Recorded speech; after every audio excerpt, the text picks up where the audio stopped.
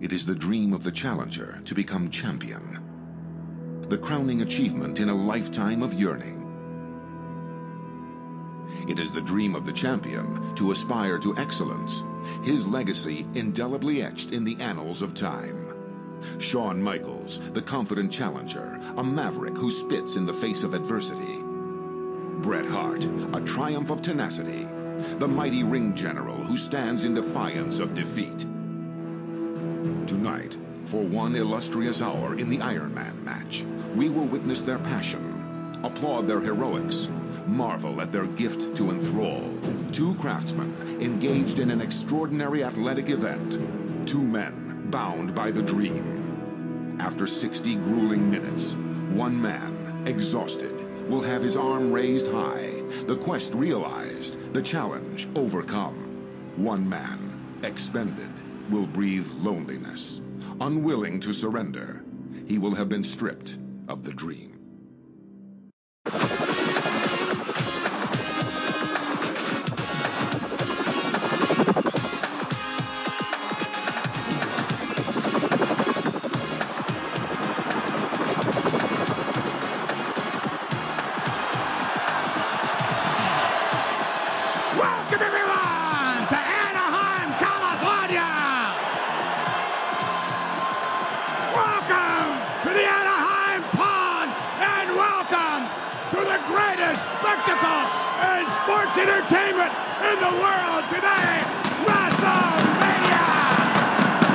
I tell you what I want to do, actually, what I want to start with. I wanted to talk about Roddy Piper's WrestleMania track record. Do you know what? Let's really think about this, right? Here, Roddy Piper's WrestleMania matches. So we've got WrestleMania, Hulk Hogan, Mr. T, Roddy Piper, Paul Orndorff. Okay? Classic, yep. Yeah, absolutely. Stone Cold classic. Oh, absolutely. We've got the boxing match with Mr. T. Then we've got Adrian Adonis. After that, we then had his Bad News Brown. Then we had Bret Hart, and then we have this. Now, I'm just gonna put it out there that he has the worst WrestleMania record for just performances, just utter atrocious. And this there's two classics in that list, definitely. Bollocks are they? Bollocks are they? And this includes. There's at least one. Mr. T was a classic, definitely. Those were all dog shit. And this includes a list that, you know what? WrestleMania. No. Hang on. I'm going to have to stop you there, Matt. Bret Hart versus Roddy Piper is not dog shit. It's a very good match. No. And this includes a list that has featured WrestleMania matches, which, you know, fucking hell, WrestleMania matches have actually had The Big Show versus Aki Bono in a fucking sumo match. And do you know what? I'd watch that 100 times over any of Roddy Piper's matches at Mania at this point. I am so happy that, other than the odd appearance here or there, this is definitely the final match we will see of him at WrestleMania. Thank God for that, because this was just abysmal. Joke's on you, Matt, because coming in 2024 is the Random Wrestling review of Starcades. So you're going to have to do all of the Roddy Piper stuff post this WrestleMania. I'm done. I'm done. You're completely wrong, Stephen. What it's going to be is every match Roddy Piper's had on pay-per-view, yes, actually. That's what yes. Right on. Any more Piper stuff comes up, that's it. I'm done. You know what, Matt? If you'd have turned around and said, right, okay, there's also Bret Piper, which is an exception, but you know what? That's cancelled out by the performance he did with Morton Downey Jr. in that stupid segment with Brother Love. Then I'd have been on side with you. I'd have been like, yeah, fair enough. But you lose all credibility by calling that not a very good match. You are right about everything else. Although actually, I will dig in here. The main event of WrestleMania is fine. It's a good match. It's not bad. It's a good match. WrestleMania, the first one was bloody awful. But yeah, that's again. Go back and listen to it, guys. WrestleMania 1 sucked. That wasn't the universal opinion of that show, by the way. But it was the correct one. But anyway, Piper's WrestleMania record just really bad. I put at the end, Goldust rolls out of the ring, Marlena covers him up, and they run off. Piper has won? ? I don't know. It doesn't seem to matter. The Hollywood Backlot Brawl is no longer in a backlot. It's just in front of a crowd, and we've had this whole kind of strange segment. It's strange. So if there was no countdowns to that, then does that mean that the match is still going on to this day? Yes. Possibly. Well, Roddy's dead, isn't he? So I just realised that. Oh, yeah. So has Goldust actually won then? I guess so. I'd actually forgotten that. I was about to crack a gag and I was like, actually, hold on a second. It's not guided. He's tapped out, unfortunately, I want to say, this is the Random Wrestling Review, okay? There are things we don't make jokes about, but dead people's not one. You can make jokes about dead people, it's fine. Can't believe I said that. Like, wow. Matt's buried him for the second time. Crazy. See, it's fine.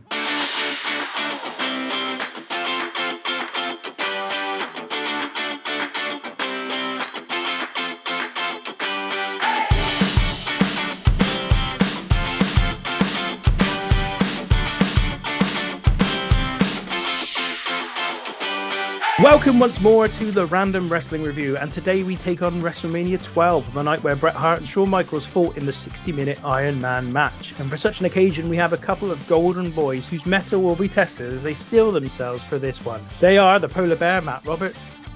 Gentlemen. He gets so excited, he starts moving furniture around and everything. Now it's crazy. Like, slams something down on the table, quickly get my salute going. I'm on. It's just a shame this is not a visual podcast, because that would be something that a highlight would be every single week. We also have with us Stephen Coriander. Stephen, how are you doing? I'm well, gentlemen. How are you both? I'm not sure I'm going to bring the hand gesture from the bonus show as a regular feature, I don't think. I'm a little bit too embarrassed to go there again. Well, that bonus show may have happened after this one, so who knows? Oh, okay. Well, maybe. No sense. This is the problem, see, with us recording. I'm trying to record a number of episodes in one so that we've got backups and all kinds of stuff that we can release as and when, and I just don't know when they're coming out. So that may all be complete nonsense to our viewers. Apologies for that. Tough. That's the way it's going to go. Get on with it. Move on and get on with it. And if, like, listeners, just appreciate us. Acknowledge us, actually. Yeah, the head of the table, I'm the Polar Bear here today. So we have got WrestleMania 12, a show, Stephen, that you in particular have been absolutely dreading for a number of weeks. You've made it very clear on the show, in fact, that you've been dreading it. So why don't we start with your expectations for this one? I mean, last time I was on the show, I had to suffer through Bret Hart's championship demise at WrestleMania 9. And this week, I had to digest the boyhood dream coming true. Disgusting. Are we going to deviate from our WrestleMania specials and do maybe Survivor Series 97? Or perhaps even better, Starrcade 99 for the complete Bret Hart decimation?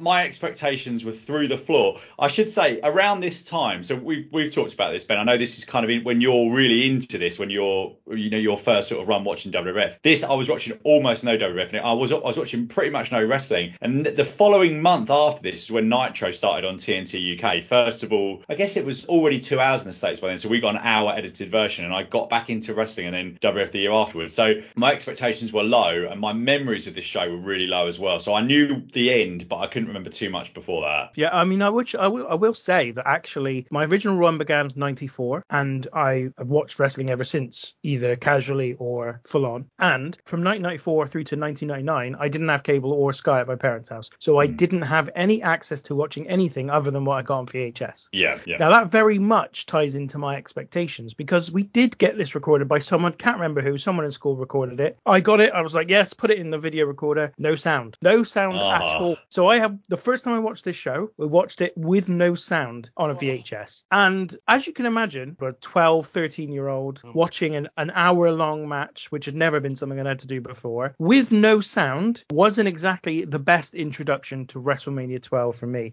And I think since then, I've only watched it a couple of times. The last time I watched it, though, I didn't watch the whole thing. I did just watch the Iron Man match, and I quite liked it. So I was like, well, let's see. With the rest of the show on top of that, I might really suffer here. I don't know. But I was quite eager to see how this one translated this time around. Matt? I have never seen anything to do with this show before. Not a clip, not nothing. I knew the results. Well, I knew the result of the main event, but I knew pretty much nothing about the rest of the show as well. So I was quite interested to see what it was going to be like. I mean, I was definitely looking forward to the main event, so we could be discussing that, because I'm sure that's going to be quite the conversation that we're about to have, surely. But yeah, I was actually quite looking forward to this one. So surely you have seen Shawn Michaels, what do you call it, zip wire? Yeah, I've probably seen like clips of the entrance. That's about it. Yeah. Yeah. I was going to say that's the kind of iconic moment from this show in terms of the lasting clip that comes out of it. Of course, as well, the other thing we've got to straight away mention. I'm not going to go through from the start to the end, but we should mention right away, because it's a big thing for our listeners, big thing for for me, as everyone knows. No fucking America the Beautiful. Instantly -7 on the old score system. I mean, what the fuck are you doing, guys? Come on, get it sorted, yeah? It's not hard. Takes 3 minutes. Put some nice patriotic clips. No that bollocks, fine, I don't care. America the Beautiful, good stuff. Off we go. We're all on a good foot if you do that. You just put me on the back foot if you don't do that right from the get-go. So that's going to piss me off right away. So, Matt, you are right, because we've got to talk about, there's only one thing we can talk about straight away. There's only one thing other than America the Beautiful, obviously, and that is our main event for the night. Bret Hart versus Shawn Michaels. Iron Man match, goes 60 minutes, no falls take place. Then Gorilla Monsoon deems that there must be a winner, drags Bret back to the ring. We have an extra minute, effectively, of action in which Shawn Michaels hits 2 Sweet Chin Musics and pins Bret Hart. Just before we go on, the plural of Sweet Chin Music, is that Sweet Chin's music or Sweet Chin Musics? I think it's Sweet Chin's music, but I'm not entirely certain. Sweet's chin music. Sweet's Chin Music? Oh, I don't know about that. I don't know about that. That sounds like a bar. I think it's got to be Sweet Chin's music, but I don't know for definite. It's a difficult one because it's a name, so I guess it is Sweet Chin Musics, but it just doesn't sound right at all. It sounds all wrong. So I don't know what to do here. I don't know whether to throw to Stephen first because he's been so outspoken about it in recent weeks that I feel like I need to. But at the same time, I kind of want to get a new perspective. So I'm going to go with Matt. I want to hear what Matt thinks of this match. Well, where do I start with this one? Right. Okay. Here's where I'll start. I know. Here's where I'll start. I admire what they were trying to do. Looking at it on paper, the idea of Shawn Michaels, Bret Hart for an hour sounds really good. It didn't quite work out that way in practice. Now, I'm not going to say that I thought that it was a bad match, because to be honest, I actually didn't think it was that bad. And, you know, it wasn't bad at all. It was actually not bad, I didn't say it was good, okay? I've been conditioned, and in all fairness to Bret, like I said, as we all know, I'm not the biggest Bret Hart fan in the world, but I have been conditioned to certainly appreciate his work, and you know what? It is pretty damn good. So I was actually expecting better, and I didn't quite get that. Now, obviously, hindsight, it's so easy to certainly look back and say, oh, you know, they should have done this, they should have done that. But there are so many different ways that this could have gone that would have been better. Now, it probably was hard to tell what the crowd was going to think of it. But let's be brutally honest, the crowd didn't give a shit until towards the end, which is a gigantic shame, to be honest. They really didn't care. Like, I mean, because they had an hour, obviously both guys really tried to work the most sort of scientific style that you can imagine and really tried to pace themselves. Like, you know, you're talking probably like 20-25 minutes of trading headlocks and things like that, which certainly for your casual fan is just boring as hell. Now, I can certainly appreciate that, having seen a ridiculous amount of hours of wrestling. You guys potentially can as well. But again, the casual viewer is probably just going to be bored to death, and that's a lot of the people who attend WrestleMania.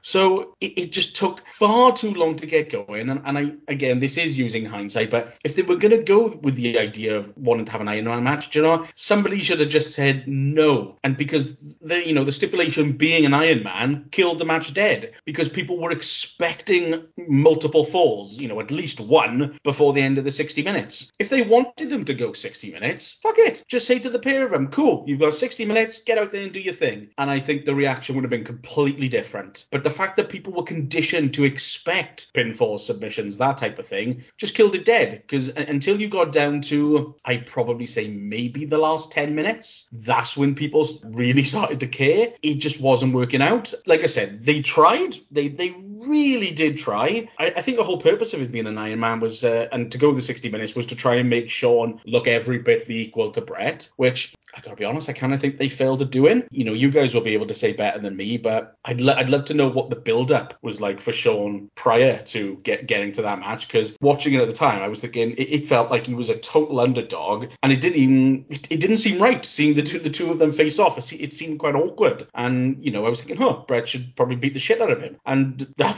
didn't necessarily happen. So yeah, it was definitely polarizing to a lot of people is probably the phrase, but I didn't mind it. It didn't work. They tried. Yeah, it was all right. I'm going to sort of interject here and there, because this is a long match, and I want to kind of just make sure we really get every perspective we possibly can on it. So we'll come to Stephen, your thoughts on the match in a minute. But in terms of the Iron Man stipulation, you said they shouldn't have done it because ultimately it meant it built up certain expectations. Bear in mind, though, that they booked it not necessarily to make it the best match ever, but to sell lots of pay-per-views. Now, in fairness, that didn't really work in the end because this wasn't particularly high-level pay-per-view buy rate. But that's surely the bigger indication of whether it's a mistake to put this stipulation on rather than the quality. The quality ultimately didn't really matter. I mean, ultimately, if everyone came out of it saying, that was a bit disappointing, so what? You're likely never going to use the match again anyway. I mean, they've used it maybe a handful of times since, but, ultimately, you're likely never going to use it again anyway. So no one's going to be like, I can't watch that again because that'll be really boring because you're not going to use it again anyway. So surely the point is, let's offer the match, let's market it as something really epic because it's between these two, and then we never return to it. And I think my problem from that perspective, that choice, is nothing to do with the quality, and it's all to do with the fact that they are selling it on the prospect of it being a great match, and I hate that. I just think it's bad selling of a match. You don't sell it on that basis. You sell it on the basis of who's going to win, who's going to lose. Yeah, I get what you're saying in terms of selling it on, in terms of the quality of the match. But yeah, like I said, for me, it's just the crowd it was just so obvious they just didn't care, and I just really feel that they just shot themselves in the foot by not having like any falls. I mean, again, I think even if they did something along the lines of, because I particularly feel they were quite conditioned within the last sort of 10 minutes, they were really thinking, okay, maybe we might finally get a fall, and I think that would have made the excitement of the match a lot better to the people in attendance and certainly at home as well, because there were a couple of near falls towards the end which really did sort of get people going, and maybe that would have been something, and it would have made it more entertaining. Who knows? But yeah, like I said, it didn't work. Well, Stephen, before we I throw to you, I'll give you Pat Patterson's viewpoint. This is from 35 Years of WrestleMania, the old coffee table book. Pat Patterson, who was the originator of the Iron Man match. Pat Patterson looks back. It was a dream match of mine that I always wanted to see go an hour. The only two guys in that era that could do a 60-minute Iron Man were Bret and Shawn. I'll tell you something else. Vince didn't want to do it. He was concerned that people would get bored because of the match's length, which happens if you don't have the two right guys. We had the two right guys. Stephen. The one right guy. So this was the first time ever on a podcast where I thought, I literally thought for a moment, do I actually watch this again? Because I didn't think that anything that I was about to see would change my mind on what I thought from watching this match 2 or 3 times over history. I tried to watch this back probably 5 or 6 years ago, and I legitimately fell asleep. So and that's not a joke. That is, I was sitting in my old flat in Wimbledon and I fell asleep watching this match. So yeah, that said, I did watch it again. For what it's worth, going before the match, they had a background video which I thought was really poor. Shawn Michaels' excruciating babyface mode promo, and Bret's wasn't much better. So I'm sure you'll cut to this in terms of we'll talk about this later in terms of the whole production of the video package. I thought this was, for WWF was so good at this stuff was really poor. They tried to make it feel massive with referees' instructions that I can't ever remember seeing in a WWF match before, which was a nice touch, but this didn't get a ripple from the Anaheim crowd at all. They just weren't into this. The best thing of the whole match was when I think it was Tony Chimmel was acting as timekeeper, and he was super kicked to death by Shawn Michaels, and Vince shouted, "Oh no." But the first 30 minutes of this match kill it. So the first 30 minutes was so bad that whatever they did in the next 30 minutes, you can't make up for that 30 minutes, because like a play or a film, if the first 30 minutes or first 50% of it are so dreadful, you're not coming back and saying, well, that's the film of the year, even if they were. And they never got that. They never got to that space where this is like match of the year for 1996 or whatever, but they just didn't get there. And the latter WWF Iron Man matches were so much more exciting with multiple falls, and I just thought, like you said, Matt, this was the completely wrong way to go with this, and the finish was really perplexing. You're trying to get Michaels, you're trying to get people behind Michaels as new champion. Bret is going away, so why have Bret fans think that he was robbed by your new top babyface? Because Bret was robbed in this. If this had no time limit, Michaels is submitting in that sharpshooter, or he's passing out. He's not getting to the ropes, and that is, I just don't understand why you're doing that. I know you want to build for a return, but they had no intention of turning Bret heel here, and I don't know what Vince was thinking with this. They should have done this, if they're doing it this way, this should have been like a 2 out of 3 falls match. Maybe have Bret get Michaels in the sharpshooter early. Michaels submits because he's whatever, because that's a thing in 2 out of 3 falls when the babyface can tap out because they want to survive. Get Michaels to have a pin and then let him roll him up with 5 seconds to go, shake hands, etc. I thought Shawn's post-match facials were barely believable after telling Bret, get the fuck fuck out of my ring. So obviously, what a nice guy this guy was. I just thought I didn't buy this at all, and I never really. This is the bit actually where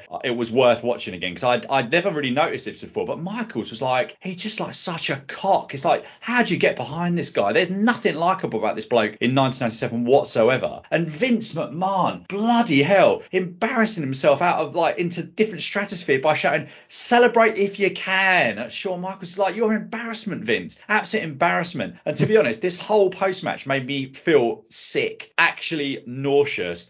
This disgusting booking, disgusting choice of new champion, disgusting treatment of Bret Hart that we'd had year after year after year. Just an absolute bag of shit. Wow. There you go. He's laid it down. He's dropped the knife. He's walked out, taking a dump. It's all happening. So where do I start with this? There's loads to unpack in my view. So let's start with the end, because I do agree. I think this is a really silly end to a match, and I don't really know why. Because you said they might want to build to the return of Bret Hart, but as far as I understand it, Vince didn't even know Bret was coming back. Yeah, he didn't. Yeah. So Bret was going away for 6 months. He was going to take some time with his family, do some other stuff in TV world and whatnot. And at that point, his contract was going to be up, and there was going to be some kind of negotiation.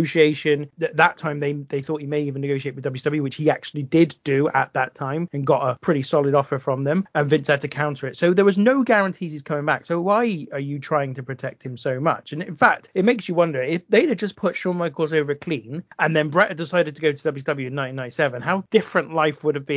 How different life might be if that had all taken place. But yeah, so I don't know. I agree. I have no idea why they protected Bret Hart here. They've already protected him. He's just been in the ring for an hour. You don't need to protect him anymore. Have Shawn Michaels get the victory within the 60 minutes if that's what you want to do. I completely agree. I think the end is silly. I think in terms of the Iron Match stipulation and whether it does anything for the match, no, it really doesn't. It doesn't help at all. And I think the reason is, if you imagine, think about football, right? Football works in the same way as an Iron Man match works, right? Effectively, you got a certain amount of time, and you got to score as many points, if you like, in time to beat your opponent. Most football matches end, or the decision is really made before the 60-minute mark, and certainly the vast majority is going to win by the 85th minute of the match. Some matches that changes, but very rarely. It's not a regular occurrence. In wrestling, it's conditioned that your end has to be the raging climax, has to be that big conclusion. So you're always going to get to the end of one of these matches either 1-0, 1-1, or I say 1-0, a gap of 1, I should say, or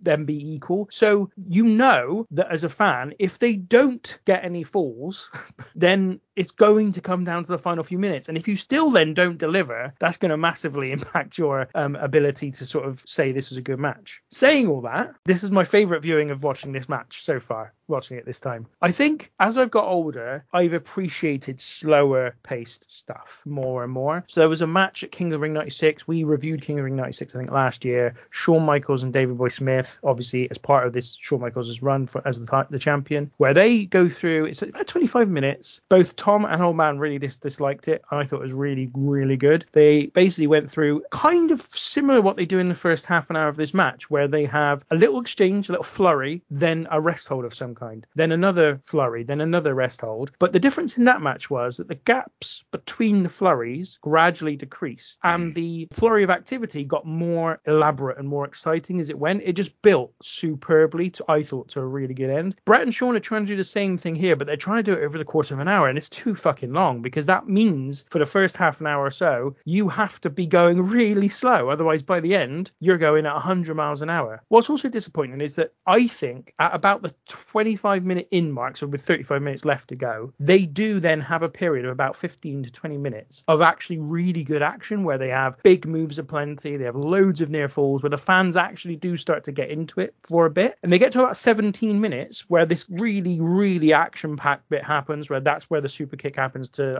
I'm not sure if it's Tony Jumbo, but whoever it is. But there's also loads of other like really big moves, really impactful moments. And then at 17 minutes, they slow down again. And there's then a 12-minute lull in the match where nothing really happens. And for me, it's that 12 minutes that completely kills this match, because what they should have done in that 12 minutes is had the fall. That's the way I feel like it. If they wanted to slow it down, have the falls, slow it down that way. You could have 2 or 3 falls, make it 2-1 or something, and then you're okay to slow it down. And it's only when they hit the 5-minute mark they then take it up a gear again. But by that point, you've been knocked out of it. If you'd managed to get through that first 25 minutes and you still kind of invested, which I was, if you get to the 7 17-minute mark, you then get kicked out, as long as you're not already kicked out of it before that point. So for me, that was where it really took a nosedive. Saying that, I still thought what they did was really good. And that sort of 17-minute period, 18-minute period between the 35-minute mark and the 17-minute mark, I thought showcased exactly what this match could have been and probably should have been. It just was after a 25-minute stretch of really slow, quite dull stuff that I was able to sit through. And I think, again, there's a sort of sense of you have to be in a mindset to watch a match like this. You can't just sit down having been dictated that you need to watch it at a given time. You really have to get yourself in the zone to say, right, I'm going to sit down and watch this. I did it with Greg Valentine versus Bob Backlund 60-minute Broadway that they had at Madison Square Garden somewhere from 1981. And again, really quite enjoyed it, but I think it was probably really boring, but I still quite enjoyed it. So for me, the big problem is that gap after about 17 minutes through to about 5 minutes to go, it's just not really great at all. Can I throw out a potentially controversial opinion just on that? Go for it. Yeah, go for it. Because I've seen 60-minute, or I've seen a 78-minute match actually, where I don't think either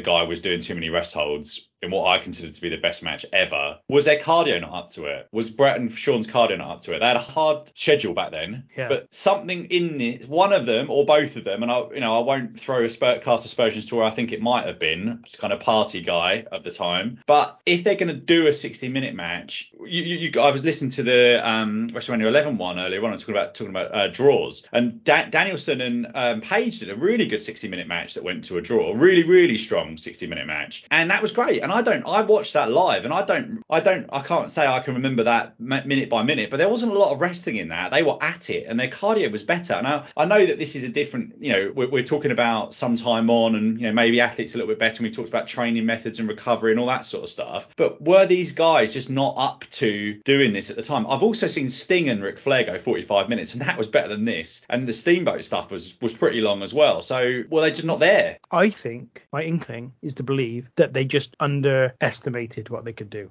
I think they tried too hard to save themselves in the first 25 minutes of the match and didn't need to go that far. They could have done more, and I think at the end you can see it. Like, you can see that they're not puffing. They should be absolutely blown up by the end, because just like for example, a time trialist in a cycling race, you basically measure effort, so you put in everything for as absolutely long as you can, and at the end you should have absolutely zero left to give. They weren't at that point. They could have gone another 20-25 minutes, no problem at all, I feel like. So I think that's more like it. It's that it wasn't that they weren't conditioned to do it, they just underestimated what they could do, and I think that colored the first 25 minutes. And you say it's very hard to recover from that. If you've gone 25 minutes and the match is dull, it's really hard to recover. I slightly disagree with the idea that the fans didn't care. Like, I felt like they cared. Don't get me wrong, they were quiet, but understandably so. There's not a lot going on, but I don't think that necessarily translate to they don't care. I think it just translates to this isn't something that's going to get people out of the seats, but they're just quietly watching. They're just observing this match as it plays out. And it's I remember hearing Bret Hart talk about his match with Benoit in the memorial match for Owen Hart, when he was saying that on Nitro, basically they came out, they started their match, no frills, people were sat down, they were quiet, they weren't really they weren't massively into it, but gradually the fans got into it as they watched the art form unfold. So it's a very Bret Hart thing, I think. I don't think he'd have minded that. And as I say, as the match went on, I felt like the near falls did get the necessary kind of excitement and investment from the fans. It's just that, I guess, also watching it retrospectively, the result, what's going to happen. It's even harder to reinvest in the journey that these two people are on. So there's a lot in there. As I say, I used to slate this match a lot, and just as much as you did, Stephen, before in the weeks leading up to this. I don't feel as negatively about it as I used to. I think this is actually a really good match. It's just not great, and I think you're expecting absolute classic from these two. That's the biggest problem. And again, that's my problem with the way they sold it, is they're selling it as if this is going to be an instant classic. And I don't think you should ever sell a match on how good it's going to be. I think you sell it on the concept of who do you want to win, and let's see this play out. One of these two guys is going to show that they are the best by the end of this night. That's what you should always sell your matches on, and there's too much about the quality of it that's being sold here. And so when they don't deliver a classic, it's instantly as rubbish. And I think I was in that category for many, many years, but I think having watched it the last time and this time, I feel like this is a very good match. It's just not a classic like Bret and Shawn should have been capable of, and would have done probably if they'd just been given a regular 25-minute main event contest. And this is probably the time they were best placed to do it. So there are the two matches, there are the two big matches matches, if you like. One was at Survivor Series 92 when Shawn wasn't really quite there at that point and certainly wasn't main event level, and Bret was still struggling to really kind of establish himself as the main event attraction. And the other time was Survivor Series, when obviously we know what happened there. So this was their chance, and they kind of didn't happen, which is a real shame. I'll give you Bret's perspective on some of the match now. There is some stuff about him talking about the build-up. You mentioned this, Stephen. Running on ice roads or something while Michaels super kicks people and flips off things and upside down press-ups and stuff. So he says, I was training on my own really hard when the WWE camera crew came up to film my vignettes. I just got home from India and was pretty banged up. I see Shawn doing the Rocky thing and he's looking really fit, and of course he had 3 months to do this. The first thing they did was film me on the icy bike paths of Calgary so they could get the city skyline. I could run back then, but it was all ice like a hockey rink. Then they went to my house to film me with swimming laps in my pool, and I thought it was a good idea until I remembered that I could barely swim. So then the final segment, they take me out to my dad's house and they want my dad to train me like they had Jose with Shawn. I can only imagine how this is going to look to the fans. They show Shawn so fit and so primed, and I don't look like I'm going to be anybody, but it was still a fun experience. So that's the build-up. Then this is how he views the match. Again, this is through the lens of WWE, and I give you an example of the lens of WWE. There is a picture of Shawn on the zip wire coming into the arena. There's insert to that a picture of Vince McMahon on the zip wire and a caption underneath: Vince McMahon never asks a superstar to do anything he wouldn't do. Oh, piss off. So I thought I'd just give you the view of that. So didn't get lowered from the ceiling on a thing that was designed for boats, so did he, Vince?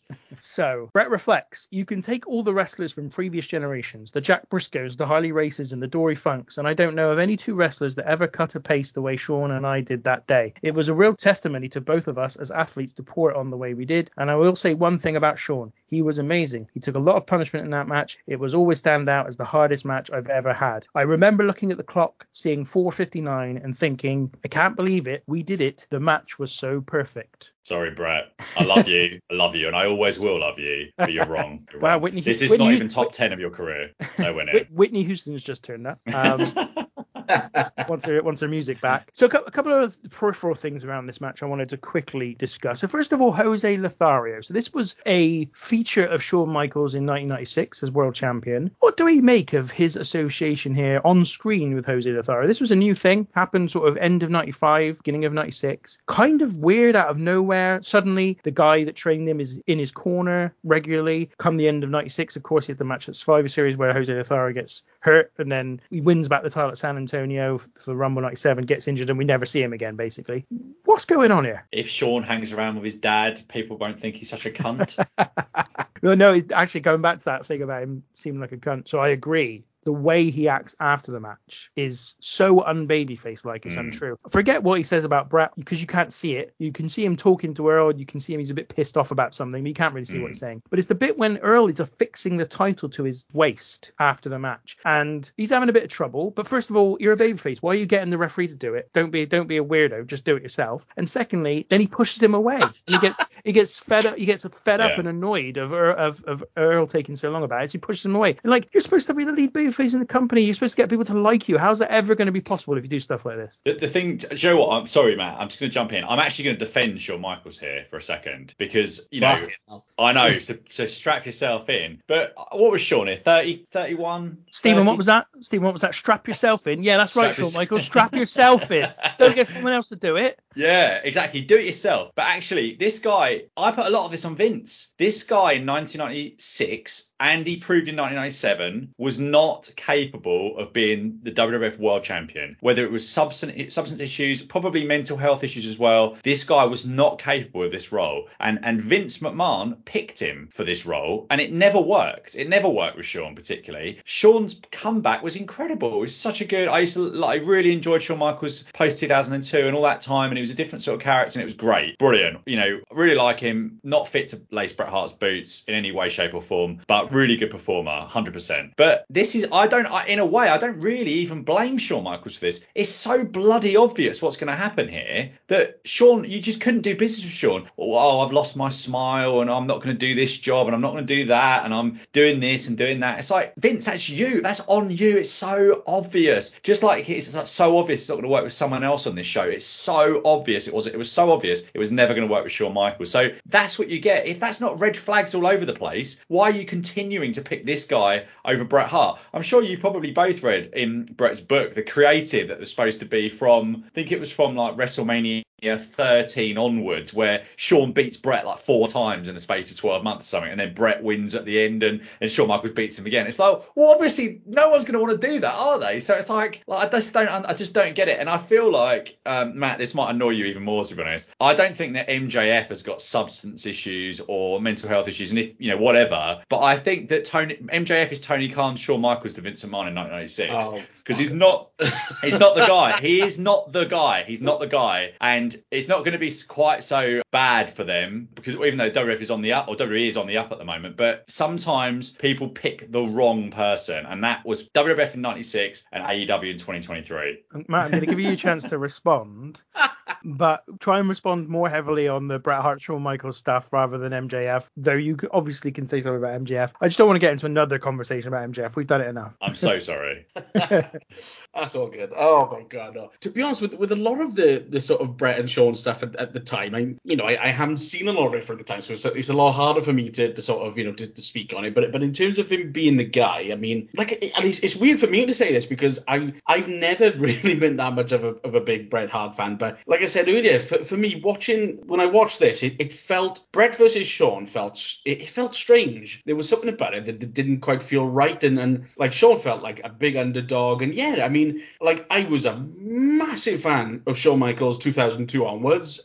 We'll get there eventually, but when we do, you'll hear how big a fan I was of him. But it didn't feel right. So to be fair, yeah, the way that the whole finish went down, I'll be honest, I can't say I don't really get the whole thing with I see nothing wrong with the ref putting the belt around his waist. I mean, fucking do it, well, whatever. That couldn't give a shit about that. But I get it if he's a heel. I just think basically Shawn Michaels is seen as a cocky guy. That was his character for the first 3 or 4 years of a single wrestler. You just need a bit of humility somewhere, and that's a place for the humility to seep in, or at least not to back it up. Like, you don't like this guy because he's a cocky shit. Yeah, I mean, the shoving the ref and that, yeah, you could tell he was pissed off and everything. But I tell you what, one thing very quickly that I did, a different sort of angle, if you don't mind, that I did want to sort of put on this, and this kind of reflects the show, this show as a whole as well. Like, I know we mentioned it a while back, Ben. I can't remember the exact WrestleMania it was, where you said you felt like it was a real turning point. For me, this show as a whole is probably the biggest turning point I think that I've seen throughout doing these shows. This really felt like a change, and there was a point in this match where, it might be a little thing to some people, where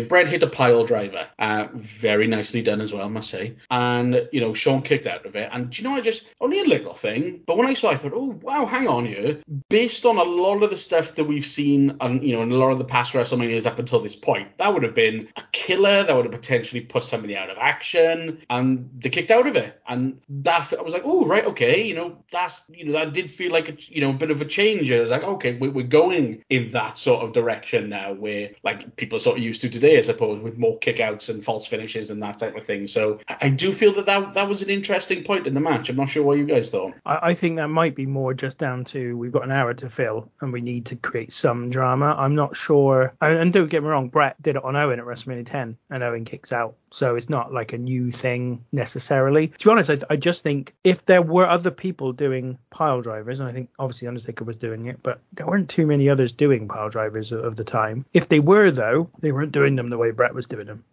It made the way Bret did them made it look like it would genuinely kill you. So, but I do get your point. I think that there's a change in wrestling style that starts to come across here, probably more than anything else. I think the roster still largely is the one that kind of was set up in those first 3 matches of WrestleMania 8. Still Bret, Undertaker, Shawn Michaels, they're still the main baby faces of the promotion. But maybe the style, the way people are working, yeah, I can see that definitely. So there was one other thing I wanted to touch upon about the main event. The commentary was interesting here. So you touched upon it, Stephen, with Vince, and I think all the way through, actually, he's quite annoying here. And I'm usually the biggest defender of Vince McMahon's commentary of all, but he is annoying here mainly because he is so determined to put Shawn over in his commentary. And I'm like, just put this effort into booking the match better, and you don't need to do that. Like, the reason you're having to do this is because you're about to book the match so poorly in terms of getting Shawn over as the main babyface, and also he himself is going to undercut it quite significantly with his actions. Whilst Lawler, I thought on commentary, was excellent during the main event. There's even one bit at the beginning where they're talking about the fans, and they're saying Lawler's saying all the clique hate Bret Hart and the Bret Hart fans hate Shawn Michaels, and Vince is like, oh no, they're fans of the WWF, and I'm like, no, that's bullshit, and that's not how you book wrestling either. No one's shouldn't be a fan of promotions. This is the whole problem with the whole AEW WWF nonsense every single day on Twitter, is that we're fans of promotion. Oh, fuck off. That's just stupid. Completely agree, Ben. Hallelujah. That's so fucking stupid. If it's something's good, like it. If something's shit, slag it off. It doesn't matter who Yeah, totally agree. And here you want fans to invest in Bret or Shawn. If you're really lucky, you can get them to invest in both, but not when they're fighting each other and not when they clearly dislike each other. So you can't have it every way. You build up your stars so that the fans invest in them and specifically want to watch them. That's the golden rule of pro wrestling. There's nothing else. You can attract a baseline of wrestling fans by having them invest in your company as a whole, but it doesn't go as deep as in getting them to invest in individuals. That's where you really make your money. That's where you really make stars. UFC does exactly the same thing. There's people who follow UFC, but you make your money out of people being followed as individuals. That's when you get your spikes. When Brock Lesnar gets 1 million buys, it's because it's Brock Lesnar. It's not because it's UFC. And that's the same for boxing. That's the same for everything. So that bit really was pissing me off. And he was trying to hit that note a lot, whilst Lawler was like, well, that's not true. It's about, the Bret fans and the Shawn fans aren't going to like each other, and they don't like the other wrestler. And so I found his commentary quite enlightening all the way through, because he was also talking about how, he was kind of bringing that kind of sense of this being a sport. He was talking about how Shawn was out wrestling Bret in the early going, and that was a surprise, and that was what Bret was going to lean on, was his wrestling, and he was going to take Shawn off his feet, all that stuff. So I really appreciated Lawler in his commentary during this match. And on the flip side, Vince was just incredibly annoying, and I just thought, like, you could prevent yourself from having to be this annoying by just booking the match better and then speak for itself. I think we've just about kind of explored every potential angle we could possibly explore for the Iron Man match. And Stephen, you'll be glad to know that's it now. Until your summary of this show, you won't need to think about it again. And then that'll be it. Sorry, Ben. I was just thinking, let my mind wander to all the people that Shawn Michaels beat after this show, and just thinking, because I feel like, Matt, the Bret Hart you've got isn't what I think you should have got. I think John Cena's not an amazing comparison, but if you think John Cena from, this is how I think Bret should have been booked. So if you think John Cena from 2005, but people loved him and he beat everyone for 2 or 3 years, that's, I think, what you should have got for Bret Hart. I think that's what Bret Hart should have been. But actually, Shawn Michaels in the year after this beat British Bulldog, Diesel straight away, didn't he? He beat Vader, and then he lost to Sid and won it back. So it's like, how much did they throw at this guy? Bret was constantly in disqualification, double DQs against the Undertaker, and 2 with Diesel, and he couldn't beat him. It's just like, anyway, sorry, Ben. We should move on, as I'm desperately searching for my plug as my laptop's about to run out of battery. So that'll be the reason I stop whining about Shawn Michaels and Bret Hart as I plug it back in. No, it's a good point. We've spoken about Bret Hart and the way he was booked. We spoke about Diesel at WrestleMania 11, the way he was booked, and I still believe that he was booked really poorly as well. It's certainly in that first few months. Shawn doesn't get that treatment, but maybe that's just Vince learning a lesson from the previous 2 years. I made a mistake. Now I'm going to properly get behind Shawn. Maybe he made the mistake in terms of who he chose to get properly behind, but hell, he made the choice to go with Shawn, and he's now trying to really get behind him. So I don't necessarily blame him for that. But no, you're right. I think you're right. Yeah, you're right. But you're right, like Stephen. The chances, yeah. Yeah, it's just if he'd have done that with Bret, he might have seen different results. If he'd have done it with Diesel, you never know. He may have seen different results, but ultimately it didn't happen that way. So before we move on from this match, video hype. So go back to that video hype. There's only one other thing I wanted to mention. I hadn't realized that Michael Cole was in the company in 1996, but he's the voiceover man for this and for a previous match. Didn't know that. Didn't notice. Yeah, he sounded it. I remember the first time I ever was introduced to Michael Cole was through WWF magazine. Vince Russo did his, because he was Vic Venom as well as Vince Russo in WWF magazine, and did a column where he basically was talking about the Raw announce team, and it was Jim Ross, Kevin Kelly, and Michael Cole at one point. And the only thing that he could pick out about Michael Cole was that Michael Cole wanted everyone to be absolutely clear that he was not Todd Pettengill, because they looked quite similar. That was it. So we've got a little bit of time left in this first half of the show. So let's go right the way back to the start of the show and start from there, shall we? Because we really only had one talking point from this one, so there's no point going around the houses. We start with hype video for the Iron Man match, which I thought was, whilst not great, the video package itself was a significant step up on WrestleMania 11, which only concentrated on the celebrities. Here, by contrast, not a celebrity in sight. WrestleMania 12. God. And I think it's poorer for it. I do. I think it's poorer for it. Because what it meant, Matt, is we didn't get America the Beautiful. We should have got Pamela Anderson. I know how much it means to you. Yeah. Pamela Anderson and Jenny McCarthy duetting on America the Beautiful at WrestleMania 12 would have been delightful. Anything. You know what? Yeah. They didn't have to have a celebrity doing it. They could have got Earl Hebner out there to sing the blooded thing, and I'd still be happy. Yeah, hype video for Iron Man match. Commentators Vince McMahon and Jerry the King Lawler. Any other thoughts about that and them as a commentary team you want to talk about? I don't like Vince on commentary. It's a commonly held opinion, so I have no problem with that, Matt. I like it, but it's a nostalgia thing for me. And I think there's times, I think at this point he is annoying. I think he has got to the point for me where he's annoying. I can see it at this point. I don't mind him so much in 94, but here I'm like, yeah. He's just so loud. Yeah, I just don't. I think if he wasn't, you know, I've made my feelings clear on Vince a few weeks back, but I just don't want to hear him. I don't want to see him. I think there's a song like that. I don't want to hear your. That's a Manic Street Preacher song, isn't it? Don't want to hear your face. Don't want to hear your. What is it? Ben, you jump in. Don't want to hear your voice. Don't want to see your face. Why don't you just? And then there's a guitar lick which doesn't, instead of saying fuck off. So there's a story behind that, by the way, which is that effectively they went into their record company and they were talking about their first single, and the record company said to them, as long as it doesn't contain the words fuck off or something in the middle, then we're fine. And it actually did, so they had to replace it with the guitar lick. Amazing. Fair enough. I mean, look, also, Stephen, how much is that coloured by who Vince is now and what you know about him now? Yeah, it is. It's probably 20% that and 80% his performance, I think. Yeah. Fair.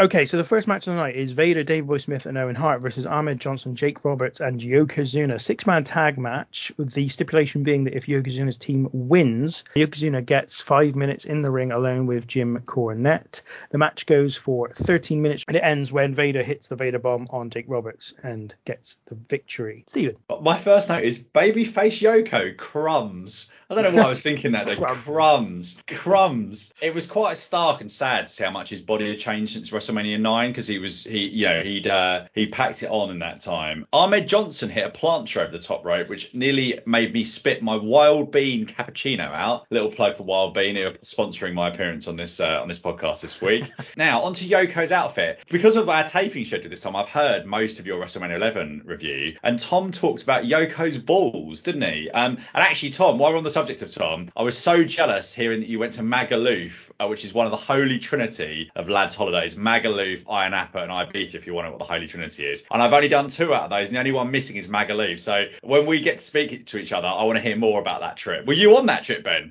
Even I have been to Magaluf. Oh, so that so tells you jealous. everything. I'm so jealous. To be honest, only once, and I did it when I was 35 or something, and it was for one of our friends' stag do's. Tom has been there like 4 or 5 times or 100 times or something. He used to love it when he was 20. That wasn't for me then. It wasn't for me when I was 35, but it was someone's stag do, so I went along with it. So I've been to Magaluf. Even I have been there. I'm so jealous. The final frontier I never quite managed to get to. There's still time.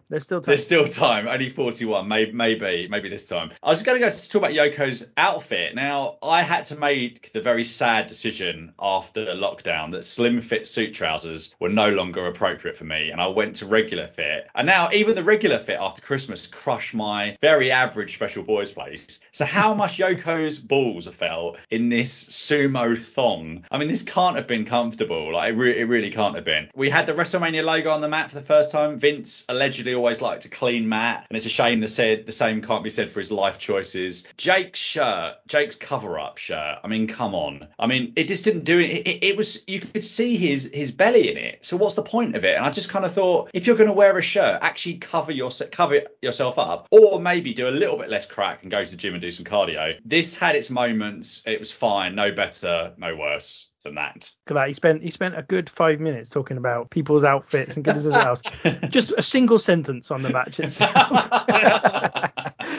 And that's fine. That's how we like it on the Random Wrestling Review, Matt. I tell you what, I'll follow on a little bit with the outfits, because I tend to agree, particularly with Jake Roberts. I mean, God bless him, but he could have been, he could have been more obvious that he's trying to cover himself up. He may as well have just come out with a sign above his head with a big arrow going down, just going, "Yes, I am fat." It was like, what the fuck was that? It was awful. Very poor choice. But the one thing that really stuck out to me as the match was starting, when they announced Vader, originally I didn't hear the announcer say that they were announcing everybody's combined weight. I thought they would just announce, as they normally do, I thought they were announcing just the single weights. And when they said Vader was about 1,038 pounds, I said, what the hell? And it did take me a couple of minutes until they did the next set of announcements for the next team. I was like, okay, that's everybody. I was like, let's face it, we all know that they tend to exaggerate, the weights. But I was like, fuck off, is he 1,038 pounds? Who are you kidding? But that did tickle me a little bit. But the match itself, it wasn't too bad. For the opener, it was pretty decent. I mean, it was pretty much it was all about Vader versus Yokozuna. That's one thing that sort of got the crowd going, really. And whenever those two guys sort of did get together, the crowd were into it. So it was cool to see the big guys go at it. Yeah, like I said, there wasn't much for Jake, although he did manage to get the crowd, definitely behind the DDT. I mean, a lot has been said about him, setting up that move and getting the DDT, and people are so behind it, which was really cool. I did enjoy, I think this was a Vince McMahon line, I'd have to double check, but there was a commentary line where they did refer to Owen Hart as that pesky individual, which again is another line that did crack me up. So for the entirety of this match, I kept, whenever Owen was in, I was like, that pesky individual. So I did enjoy that. But yeah, the match itself, like I said again, it wasn't too bad. The finish was cool as well. I quite like Vader, so Vader getting the splash was good. Yoko couldn't move as much because he was rather humongous. But yeah, not too bad. Decent all start to the show. I quite like this. Yeah, I thought it was decent. I don't really dislike anyone in this match, but Ahmed Johnson's the only one that I would pick out for particular criticism. And actually, at the beginning of his WWF run, he was pretty exciting. I thought he was a pretty dynamic performer. He got injured, I think, middle of the year, and then just was never the same after that point. It just never worked. And I think he got a bit of an attitude about him as well, and it all kind of started to fall down. But at the beginning, he was really exciting, and they were really behind him. They really kind of entered him in right near the top of the card. First pay-per-view was at Survivor Series 95, and he was in the wild card match, which was a match where heels and baby faces were drawn into two Survivor Series teams, and they were all the biggest stars other than the Bret and Diesel who were in the main event of the show. And they really did get behind him, and I thought this was a decent match. I feel disappointed that we didn't get more of Yoko as a babyface. I feel like, as I said on the WrestleMania 9 episode, like I feel like they had an intention to establish him as the Andre the Giant of the time, and they kind of done it as a heel. Now they were turning him babyface to have probably the next 4 or 5 years and just make the occasional appearance as a kind of a really loved big guy. And it just didn't work because he couldn't stop putting on the pounds. In fairness, he was pressured to put on more weight in the first place by the WWF as a company to get up to make him look more impressive. But then he just carried on, and well, I mean, you can't blame him. You can't exactly stop that once you put that into motion. It's very, very difficult to stop. Yeah, it was all a bit sad in the end for old Yoko. This was obviously also them introducing Vader, and I don't think they did a great job of it in this match. Like, he still had to. I just think that WWF weren't very good at bringing in a heel and making them just unstoppable during this period. They just couldn't bring themselves to have, other than Yoko, actually, up until one point when he won the title, everybody else is kind of, there's almost like an apology. So obviously, first of all, here he actually has to sell for one or two of the opponents, which I don't think he needs to do in this match. I think he should just be dominant whenever he gets in the ring. But also, they show the clip of him getting suspended on Raw after the Royal Rumble because he attacked Gorilla Monsoon. But during that, he has to back down from Gorilla Monsoon during that angle. And you're like, this is the first time most people will have seen him because he debuted at the Royal Rumble itself, the pay-per-view. And already you're like, oh, Gorilla Monsoon can deal with him. This guy who's retired years and years ago, better known as a commentator now to most of these fans. And he's kind of, Vader's backing down from him. It didn't really do him a great service in these initial months. So I think that's a good time for us to break, take a little rest, have a little wee, I'd imagine most of us need. After that, we'll come back and we'll cover the middle 4 matches of this WrestleMania 12. We may also briefly touch upon the 2 pre-show matches that took place, even though we didn't watch them as part of the show. 2 athletes, 2 men, 1 hour. For Shawn Michaels and Bret Hart, this is what it all comes down to. Throughout their World Wrestling Federation careers, both superstars have traveled down similar roads. Through heart, determination, and pure blood, sweat, and tears, both men have made it a point to simply be the best they can be. But now the question is, who is the best? Shawn Michaels, the 12-year-old boy from San Antonio, Texas, who had a dream of one day becoming the World Wrestling Federation champion, trained by the legendary Jose Lothario. The flamboyant and charismatic Shawn Michaels never stopped working to achieve his goal. Sweating his way through the ranks for over 7 years, through the good and the bad, Shawn Michaels continued to follow that dream. The dream that would eventually lead him to Anaheim, California, and WrestleMania 12. Bret Hart, the rugged technician, whose formal training came in a dungeon in Calgary, Alberta, Canada. Under the guidance of his father, Stu, Bret learned how to methodically and technically wear an opponent down to the breaking point. For 11 years, Bret Hart has thrilled Federation fans, giving his all en route to becoming a 3-time World Wrestling Federation champion. The excellence of execution, and most importantly, the best there is, the best there was, and the best there ever will be. The best. The Iron Man. The champion. The first time ever, I can't really think of a whole lot left to say. Everybody knows the story. Now it's just time for the final chapter. Well, for me, it's just the whole thing's finally coming to a head, It's do or die, and, 60-minute Iron Man match, we're going to find out just how good Shawn Michaels is. I think everyone's going to see just how good I am. And I think the way I look at it is one man's sunset is another man's dawn. And tomorrow morning, I just want to wake up tomorrow morning with this. So welcome back. Now we are on to the first of Michael Cole's voiceover duties next, because he does the voiceover for the Roddy Piper Goldust feud video. Now this was originally going to be Razor and Goldust, not Piper and Goldust, but Razor Ramon had been suspended prior to the show, I think probably for substance abuse or alcoholism or something. And so Piper had sort of stepped in at late notice. Originally also it was going to be a Miami street fight between Razor and Goldust, so it wasn't going to take part anywhere near California. It was going to be all the way in Florida, the other side of the country. So that changed the sort of dynamic of this a little bit. It was mainly centered around, I guess, homophobia, if we're going to be honest about it. Goldust's original persona, which was far more risque, let's say, than it would eventually become. Legitimately, though, I think the introduction of the Goldust character is effectively the beginning of the road to the Attitude Era, especially if he came in October of 95 was his first match, I believe, in WWF on In Your House 4, I think. The following month, Bret goes for a table in a match with Diesel. The following month, Bret and Bulldog have a bloodbath in their In Your House main event, In Your House 5. And then at Royal Rumble 96, Diesel sticks the finger up at The Undertaker. And there's a gradual hardening of the product. It doesn't kick into full force until the end of 97, but it's already starting to go on there. And this was the start. But let's talk about Goldust as a character at this big early stage. Matt, have you seen much of this? I haven't seen that much of sort of Goldust's early stuff, no. So a lot of this was new to me, and let's just say not enjoyable.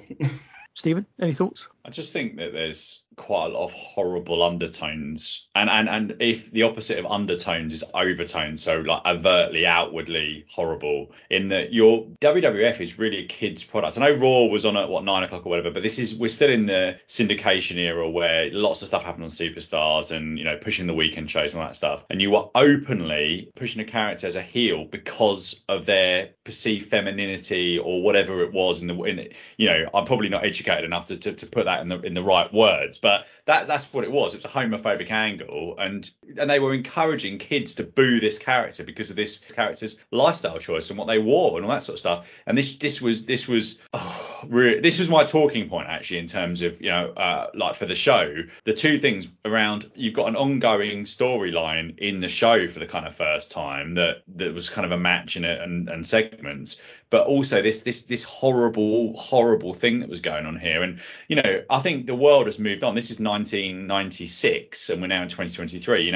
If you look back at an episode of In-Betweeners from 2008, there's lots of bad stuff in that. So we've moved on in 15 years, but crikey, in this 27 years, this shouldn't have been a thing in 1996. It just shouldn't have been. Yeah, and I think that they're in I don't know why I felt like I needed to kind of comment on this, but in the In-Betweeners, I feel like it's more of a reality of being in your teens, mid-teens, I suppose, and not really knowing how you respond to that kind of thing. And there's a reality in their behavior towards one another about how they perceive each other as being gay, if you like. Yeah. That though troubling is still reality in some ways, whereas this is a grown man and a corporate company portraying this character and choosing to portray this character in the way they portray him, and not even necessarily something that the other characters are embarrassed by, even though they probably shouldn't be.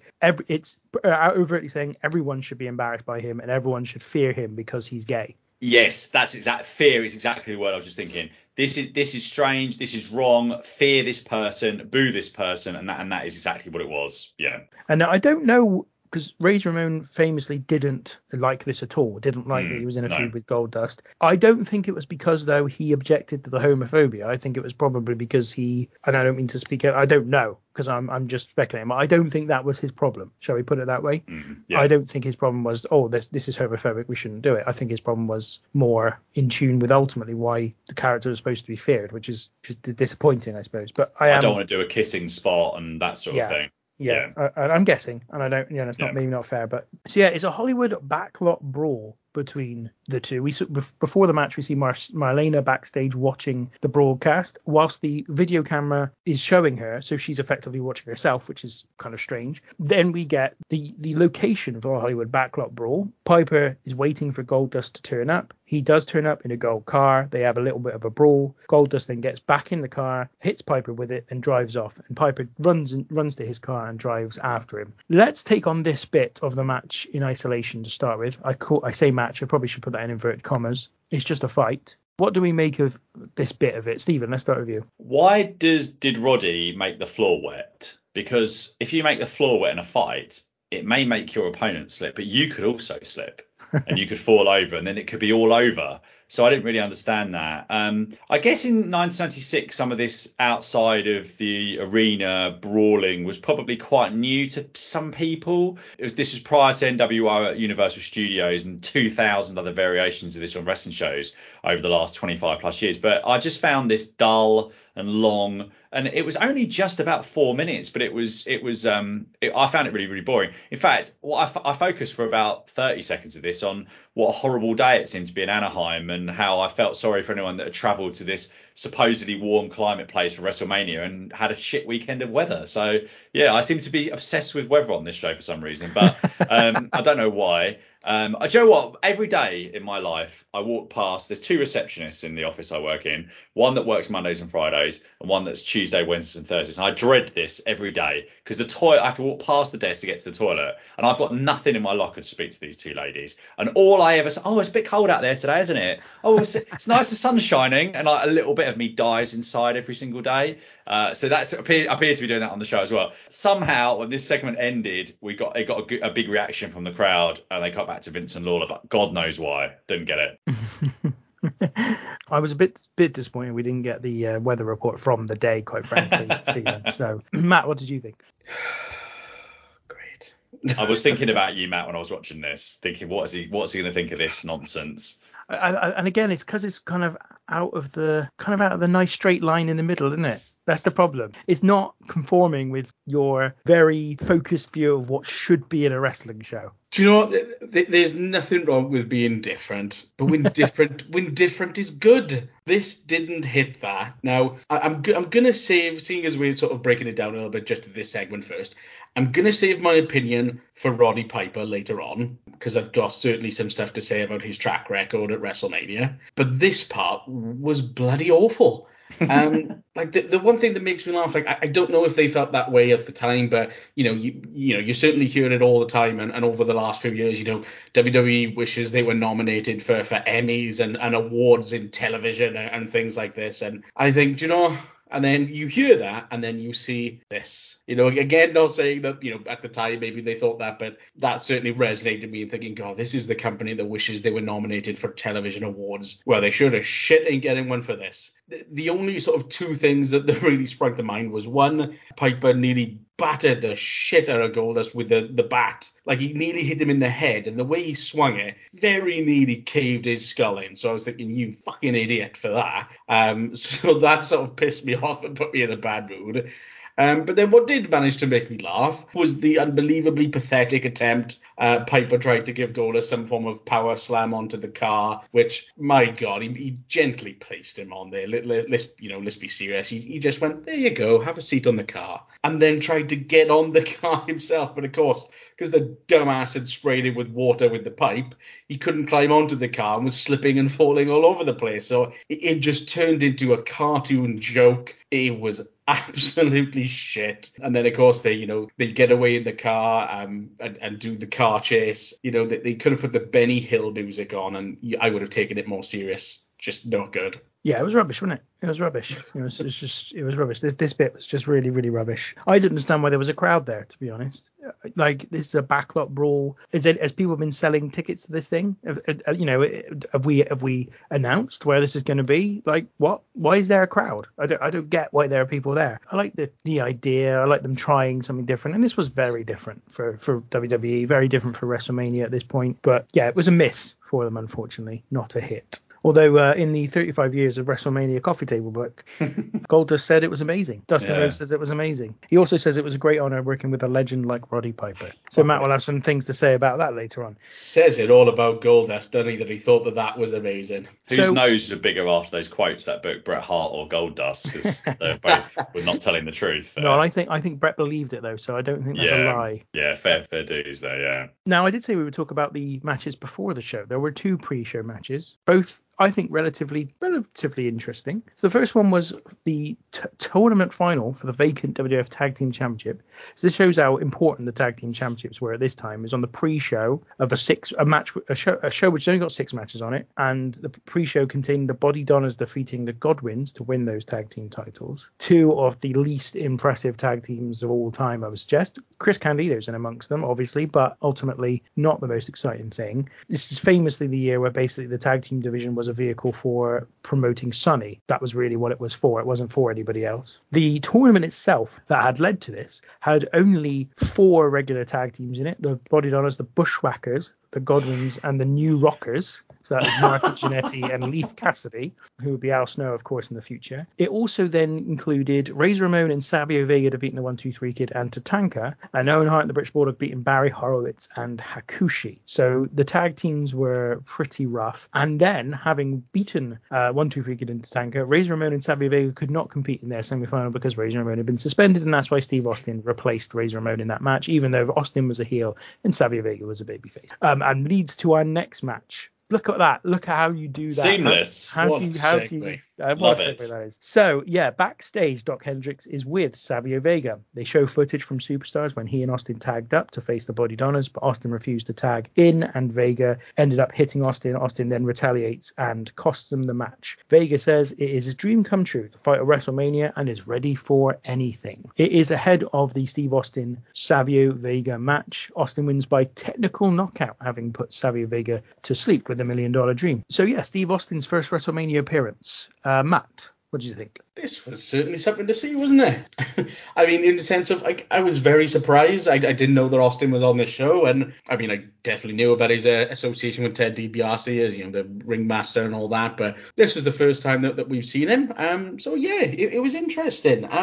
Yeah, I mean, the match itself it wasn't bad. In fact, it was actually a good little match, I would say. There was a couple of things in there that worked out. I mean, the one thing that did make me laugh and really made me think, actually, Steve Austin has always been relatively sort of known for doing the Luthes press, but I've never actually seen a ref make a cover for it, or make try to make the three make the 3 count at the same time that he does it, and they did that in this match. I was like, okay, maybe it was one of the first times that they'd done that, but I was like, okay, that's interesting. I haven't seen that much of Savio Vega as well, so this was a new one for me. But yeah, it was quite good. Like I said, I didn't mind it. I've probably never seen Steve Austin go more to the top rope than he has done in any match. I mean, my God, during his entire peak run, I don't think he probably ever went to the top rope. Yeah, he did at least 2 or 3 times in this. And yeah, the finish was all right. Like I said, as a match, it wasn't too bad, to be fair. I didn't mind this one. What did you think, Stephen? Savio said pre-match it was his dream come true to be at WrestleMania with a guy he wants to fight rather than a guy he didn't want to fight, presumably. Roddy Piper phoned in to Vince on the commentary desk during this match, and they aired some footage of him chasing Goldust, but it wasn't the footage. It wasn't real footage. It was the savoury, not unsavoury, footage of O.J. Simpson basically driving away from the police, having hacked 2 people to death. Am I allowed to say that? Do I have to say allegedly, or can I say he got found guilty in a civil suit, didn't he? Yeah, I think you're fine to say that. There you go. Hang on, no. Are you fucking kidding me? That's what that footage was. Yeah. Yes. What the fuck is that? Yeah.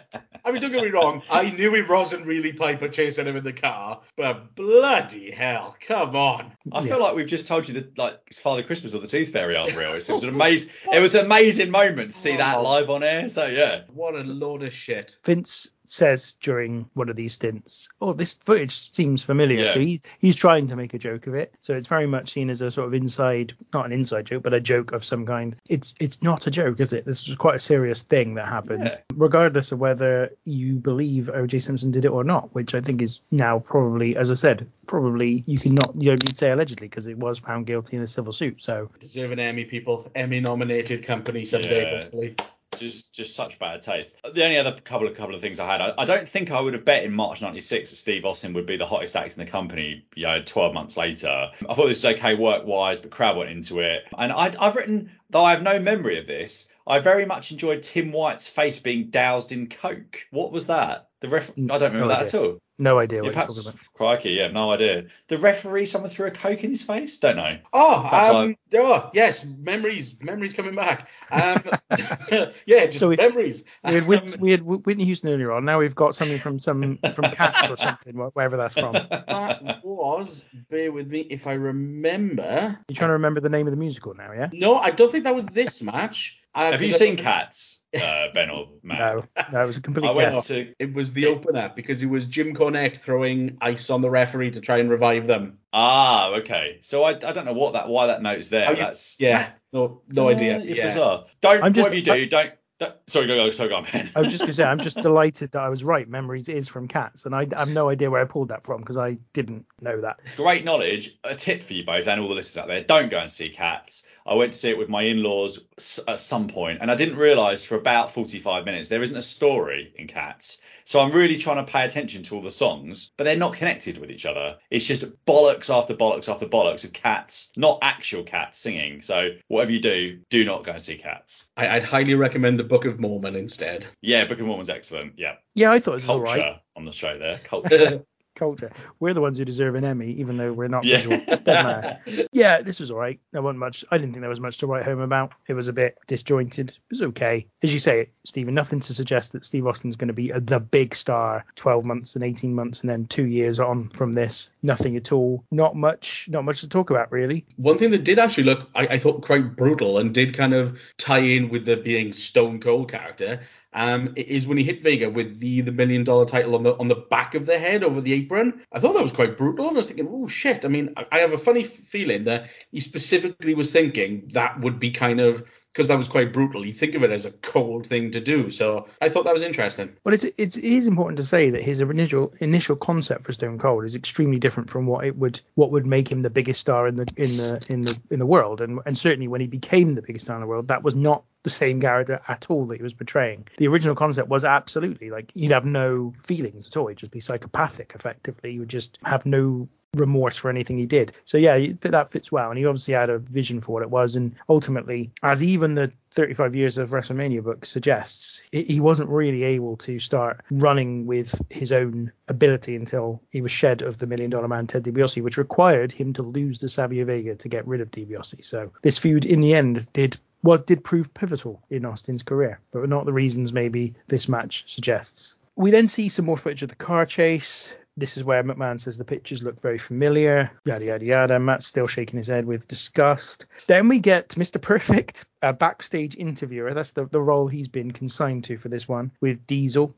We see footage of The Undertaker pulling Diesel from under the ring at In Your House 6, I think it would have been, when he's facing Bret Hart in the title match at that particular pay-per-view. Then footage of Raw where Diesel is confronted by himself in a casket. And then Diesel says he doesn't sweat the small stuff, says he'll beat Taker, then defeat Michaels too, which suggests that he already thinks that Michaels is going to be the world champion at the end of the night. Then we get Triple H walking to the ring with Sable on his arm, and it's time for the Triple H's match against the Ultimate Warrior. A minute-and-a-half squash, which basically sees Triple H do the pedigree and then Warrior no-sell it and then beat him up and pin him. Stephen, this is weird because for me, this kind of fills me with joy, this match. I can't explain why.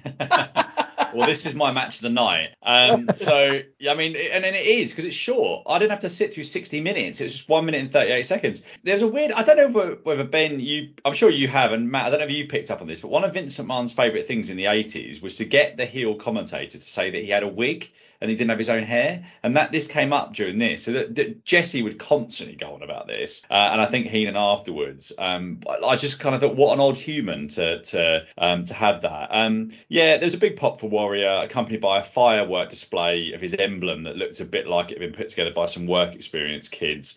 We also had this weird like hanging light thing in the background. Like, what was that? Like it dropped from the arena roof. Whatever they paid for that wasn't worth it. Should have got a refund. Warrior won, and his celebration was cut off gratingly early for a promo with Todd Pettengill. And I thought the only person that had a worse night than Bret was Hunter. And yeah, well, not much else to say about this. And one of my reserve talking point was, how was it ever going to work with the Ultimate Warrior in '96? I touched on this earlier on. Why are you going back there? What money's been spent on this guy? What value does this bloke have? And he was gone by the summer. I think lost his mind around this time. I just don't get it. Don't get it at all. Told you, Stephen. I told you, this fascinating mind of Vince McMahon during this period is just weird. Matt, what did you make of this? Well, that Triple H guy didn't do too bad for himself afterwards, didn't he? I heard about this, and again, this definitely was the first time that I've seen it. Trying to take the "it's Triple H" bit out of it and think of it as Hunter Helmsley as that character at the time. Like I said earlier, this show overall definitely felt like a bit of a turning point for me. You know, you had, new guys, Steve Austin, Triple H. Might have been the first time we've seen Ahmed Johnson, I believe. So they were Vader. There was a fair few sort of new faces coming into this. And it felt like, like a bit of a change. And Warrior felt a bit more like that old guard that probably should have been putting the guys over.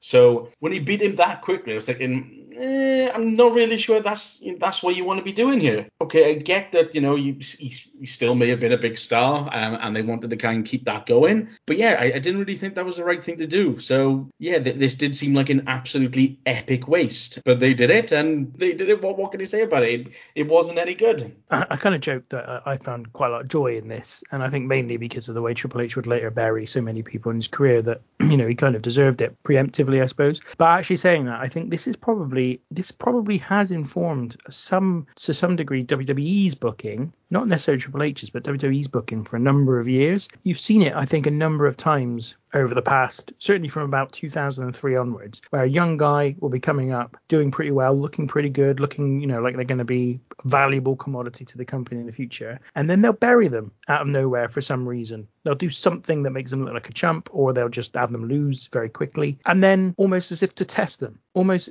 like this is the Triple H test now. Let's see if you can take this, keep your professionalism, stay motivated, and try and build yourself back up again. And I feel like this is where it's come from, is this moment where effectively Triple H was, or Hunter S. Helmsley as he was at the time, not Triple H by this point, was jobbed to the Warrior, having his finish completely destroyed by the Warrior as well in the first few minutes of the match, and yet still managed to become a star. And I know there's other stuff that went on after this, and we may talk about that in a second, but that's what it feels like. And maybe I'm giving it too much credit. Maybe this is always Vince's way, but certainly early doors, Hunter S. Helmsley had come in. He'd been a relatively serious act. Well, I mean, serious act. He had a blue blood gimmick, so it was a little bit old hat and a bit cheesy or whatever. But they seemed to be investing a lot in him, is what I'm trying to say. And they did this to him. And I think this had an impact going forward for a long time on booking in general in WWE. Saying that, I don't think Triple H seems to have the same necessity. He seems to want people to avoid this under his own booking. But WWE as a whole seemed to want to do this a lot after this point. You're right about Ultimate Warrior. What does he bring? I guess this was a reflection of Vince's concern about Nitro and WCW and the fact they had Hogan, they had Savage, and that Diesel had handed in his notice by this point as well. Kevin Nash had handed in his notice. Scott Hall was also leaving to go to WCW. I think that what this is a reaction to that. We must get in a big star because I need ratings on Raw, because when I put my main event out on Raw and it's, I don't know, Steve Austin versus Savio Vega, another match in their feud, it doesn't compare to Hulk Hogan versus Lex Luger, even if it's the 13th time that Hulk Hogan and Lex Luger have faced each other in the last year. So I think that's what this was about. And it didn't work. He was only there for 3-4 months, and he was gone by July, I think, and it was a waste of time. And he didn't even really do anything with him in that period. In fact, they were just ramping up to do something with him at the point of July, and when he finally disappeared, maybe he didn't like what they had in mind for him. And that worry about WCW was very much reflected in the other of the pre-show segments, because the Huckster faced the Nacho Man in the second dark match, singles match, with Billionaire Ted as the special referee. This was the culmination of the Billionaire Ted skits that had been running in WWF early 1996. The first real response, I guess, from the WWF to WCW Monday Nitro being put on air. The reason it was such a big deal, I think, and it was so notable, was that prior to this point, WWF didn't even acknowledge there was wrestling outside of WWF. It just didn't exist. To the point where when I was at that age, when we talked about wrestling, or when we talked about WWF, it was, is Hulk Hogan still in it? Is Randy Savage still in it? And it was, in it meant WWF. It didn't mean anything else because we didn't know about anything else ultimately, because our view was very much through WWF's lens, and they did not acknowledge that anything else existed. So by doing this, it was they were breaking a cardinal rule that they'd had for many years, which was we just don't acknowledge it, and therefore it doesn't impact us. So yeah, I think this is a really interesting bit here, and obviously kind of Vince perhaps showing his real concern now that WCW are coming at him with some real money and actual competition for the first time. Yep. And WCW was, I've gone back and watched the Nitros at this time. This is before NWO, a few months before that. WCW was solid. Nitro, the first however many Nitros there are, while they're an hour, are really good. It's really good TV. Not all of it's perfect, but it's episodic, and it leaves you wanting more. And I've sat through some of the pay-per-views of late 95 and think some of this is terrible, but I'm kind of into what happens with, the Hogan moustache being shaved off and all that sort of nonsense, because the Nitros were so good. Like, it was so far away, and I can understand why Vince was pressing the panic button, and it would only get worse in terms of how far when they turned at Bash of the Beach, that was a really big thing. And when Scott Hall first turned up and Hulk Hogan turned, this was like major stuff. I remember reading about that on teletext to hear about it, because we couldn't get access to WCW papers unless you had Sky and DSF, but this was just before that. So it was Vince pressing the panic button, re-Warrior, wasn't it, really? Keep him out of there, keep him with us. Did you, Matt, you don't suppose you've seen any of this stuff between the Nacho Man, Billionaire Ted, the Huckster? Very, very small clips I've seen, just the 1 or 2. And in fact, it might have been the rise and fall of WCW documentary where they might have mentioned it. So yeah, I've seen little bits of it. And I, of course, forgot to mention Scheme Gene, which is the other one that they involved in all this. Yeah, it was interesting, and as I said, never really been done before. The other thing is that the WWF was widely, oh my God, WWF are in trouble if this is what they're going to do to try and counter it. The other weird thing about the Warrior, so I feel like I should save this for an episode that we may never do, so that's why I'm not going to save it, is I saw something on Twitter recently that I'd seen before, but only briefly seen it. It's a contract offering the Ultimate Warrior some hideous amount of money in December 97 to return to WWF. Now, I want to go massively into Montreal because talking about it requires to talk about Montreal as well, I think. But rather than go deep into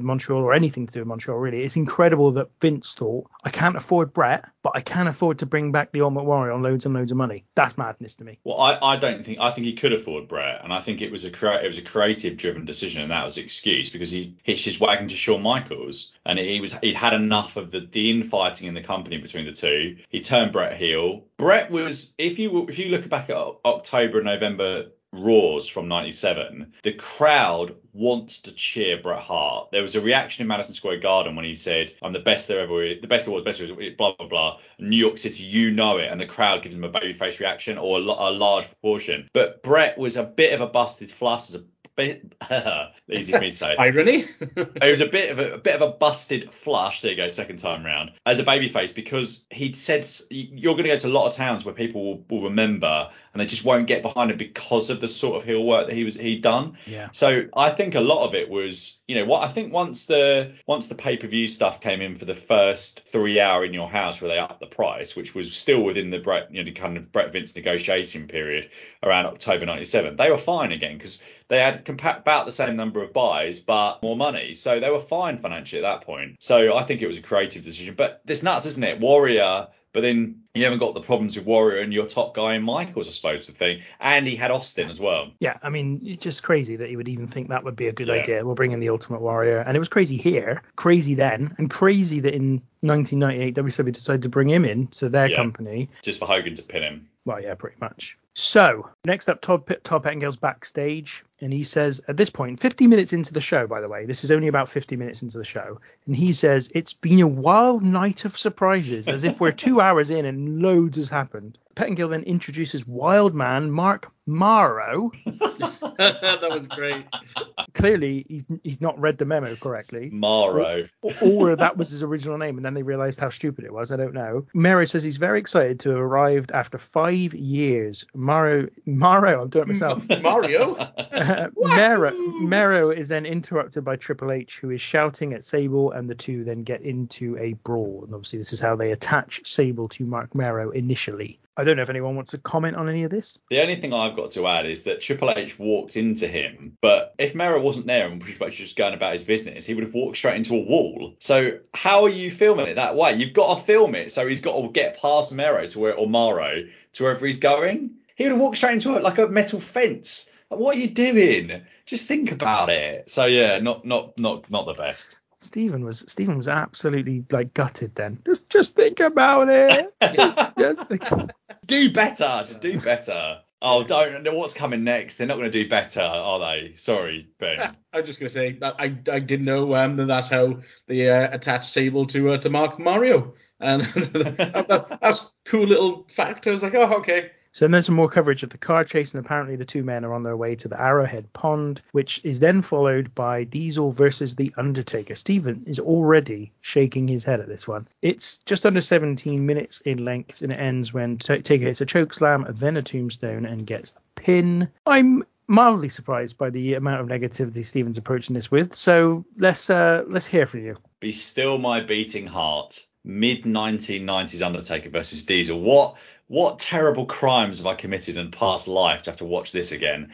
And I just don't understand what people who cheered for The Undertaker in the mid-1990s saw in him. Not electric promos, dog shit in the ring, just a mysterious bloke that likes wrestling in slow motion and hanging around with dead bodies. That is just, I don't get it. I felt like my soul was being sapped out of my body during this snooze fest, and perhaps that's the idea of Undertaker's character. Crowd lifeless, action ponderous, dreadful waste of life, and I actually had to get myself a Barocca after this match to try and wake myself up because there was quite a lot left to go, and I did watch this all in one sitting. Terrible match. So it's interesting because for me, I was falling asleep during the Vega Austin match, and after that I was fine. After that I was fine, but then that was when I stopped watching and then watched the rest another time. So I think I don't know, maybe I just approached it from the right direction here, which was to lop off the first 40 minutes and then yes. didn't carry on. So I did want to prick you up on Taker and why people, because I think this is maybe an issue with the way we watch wrestling in 2023, is that we do tend to be very conscious of how good someone is in the ring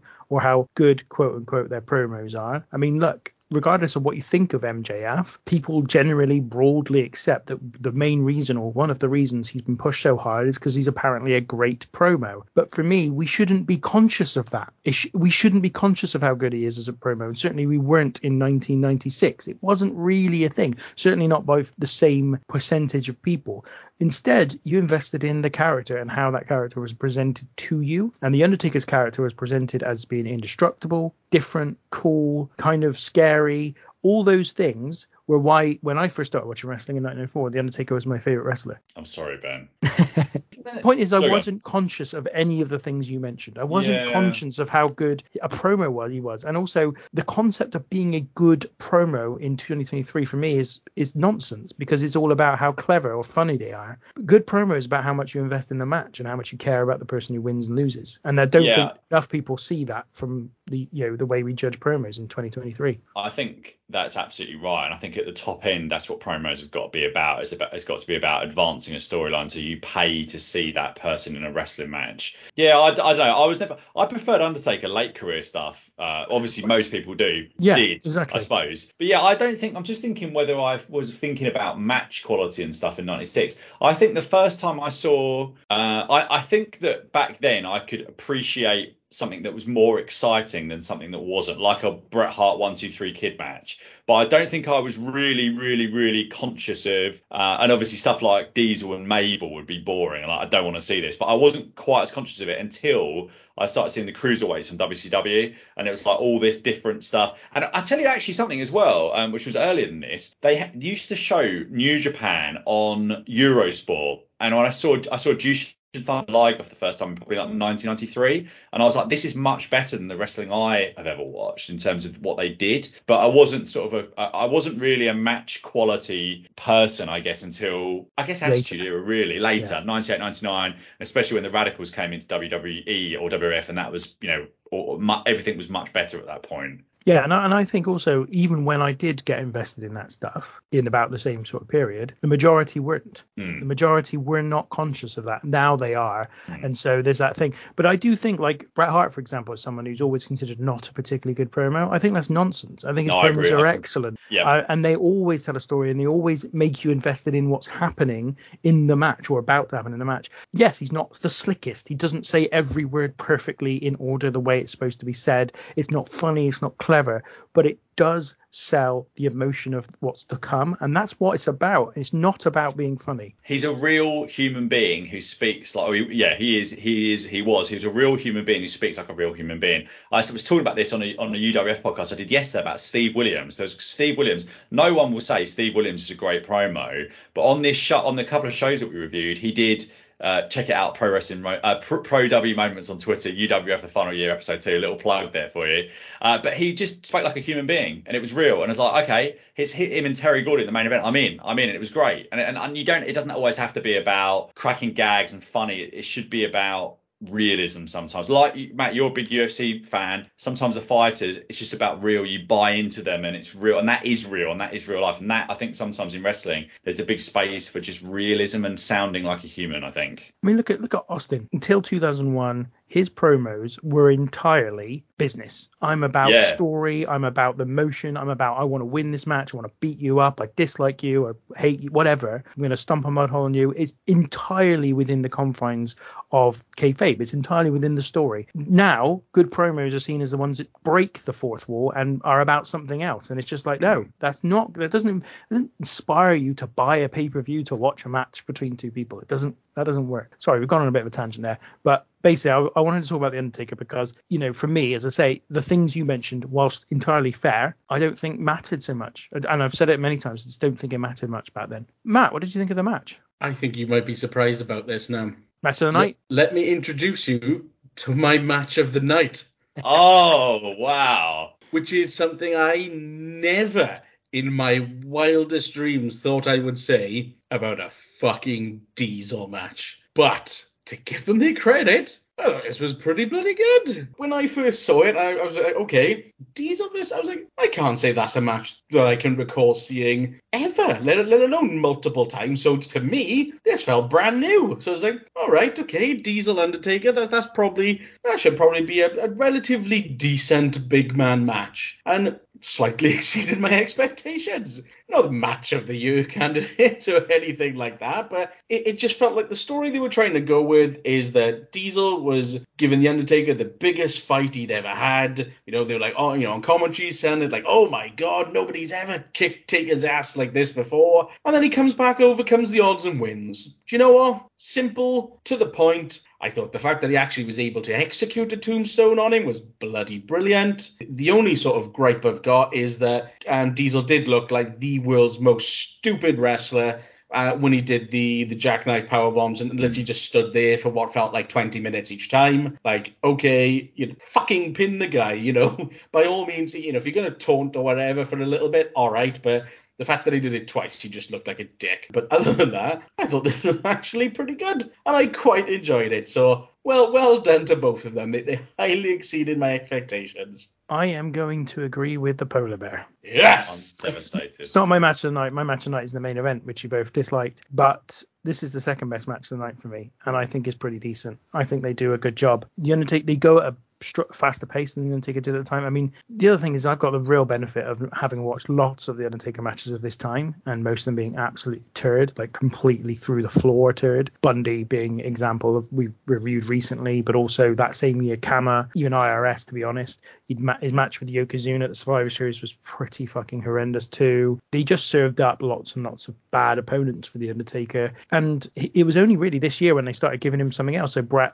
he obviously faced Bret at the Rumble, and then he fought Diesel here, which Diesel not an amazing wrestler at all, but with a degree of being over for a start was a good start anyway for the Undertaker, and also a former world champion who meant something, who was marginally a draw, I guess you could argue. All of that stuff for me was a good thing for the Taker, and I thought this was a decent contest with seeing, as you said, Matt, seeing Undertaker go up for the powerbomb twice, seeing Undertaker do the tombstone on Diesel, which again, if you've seen him do it on Kane and various other people, it's not so impactful, but at the time he didn't tend to do it because all his opponents were too big for him to do it to.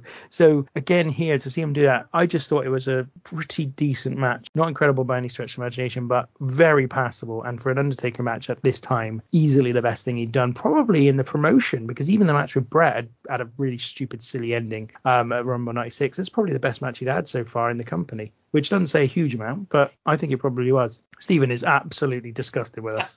It's all right. Subjective is art, isn't it? It's art. It's subjective. I mean, some of this stuff isn't art. Let's be fair, Steve. Some of it's just nonsense, but this was all right. There's an interesting thing as well about Diesel. So Diesel, first of all, had resigned by this point, had handed in his notice, was going to WCW.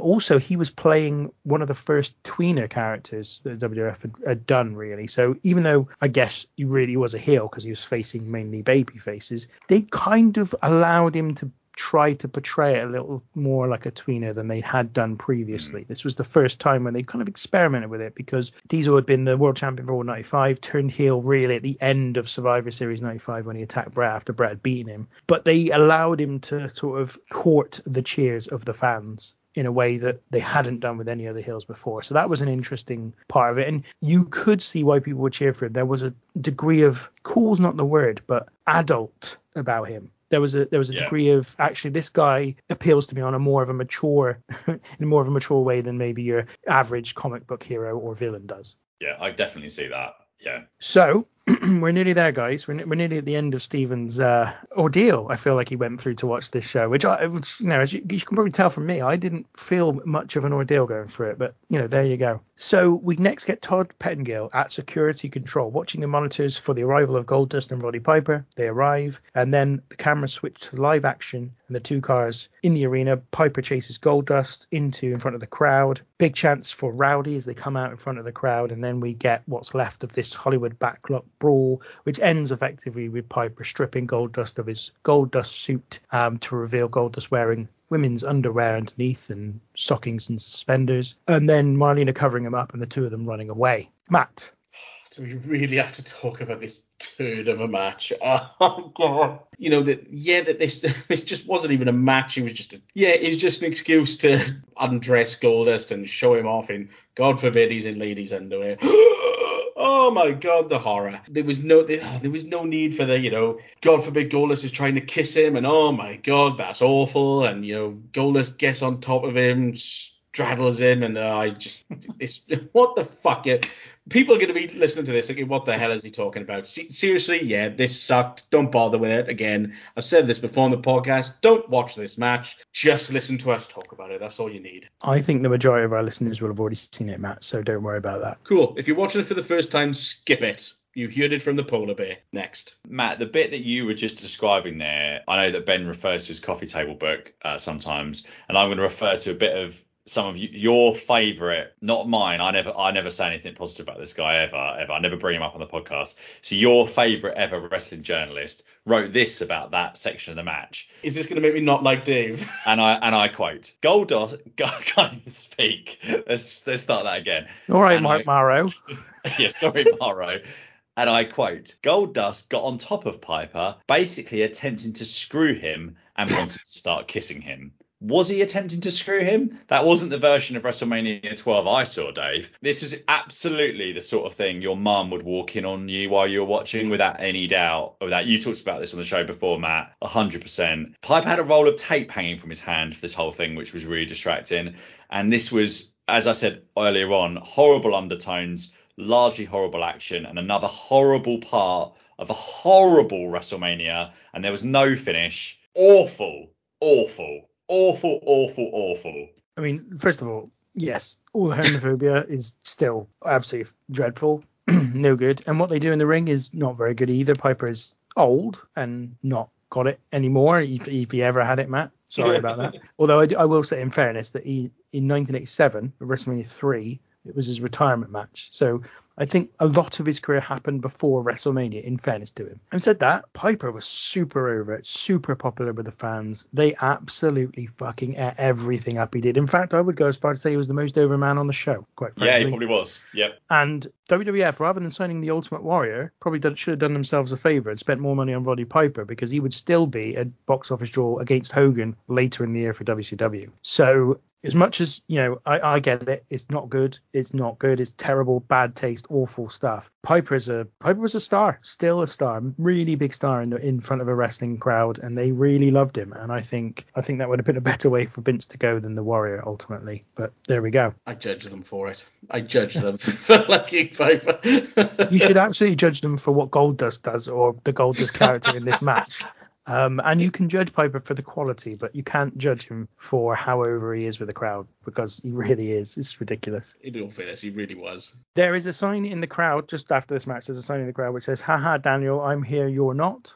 And that is the final note I've got on this show, because we've already covered all of the Iron Man match stuff. So we have got to the end of it. So let's get your scores out of 10. I'm going to start with Matt, because I'm quite worried about Stevens is going to be. So Matt, why don't you tell us yours? I don't think mine is going to be as low as Stevens for sure.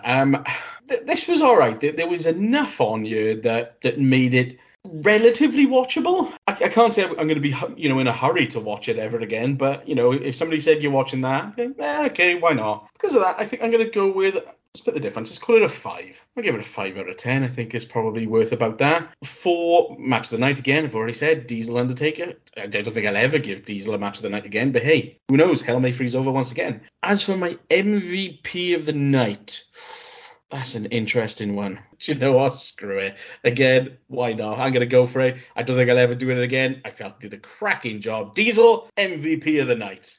There you go. Oh, love it. So before Stephen, we'll come to you. I'm going to give mine, because I'm quite close to Matt in my kind of appraisal of the show. And again, bear in mind that I thought the main event, I liked the main event more than Matt. I'm giving this a 6 out of 10 as a show. I thought the main event, as I said, is it in Bret Hart's top 10 matches? Probably not. But Bret Hart had a lot of very, very good matches. And I don't think that this is below very good. I think this is very good. It's not classic. And we would hope he would get classic out of Michaels. It doesn't happen, but it's very good. So I'm giving it a 6 out of 10. My MVP is Roddy Piper, because for me, he's the most successful thing on this show in terms of, if the name of the game is to feel like a star, be over with the crowd, get the emotional attachment from the crowd, nobody does it like Piper does during the show. He is easily the MVP when it comes to the core point of a pro wrestling show. So he's my MVP. Everything under the main event. So Warrior Triple H was, well, a minute and a half. So what can you do with that? The Roddy Piper Goldust match was silly, but as I said, it got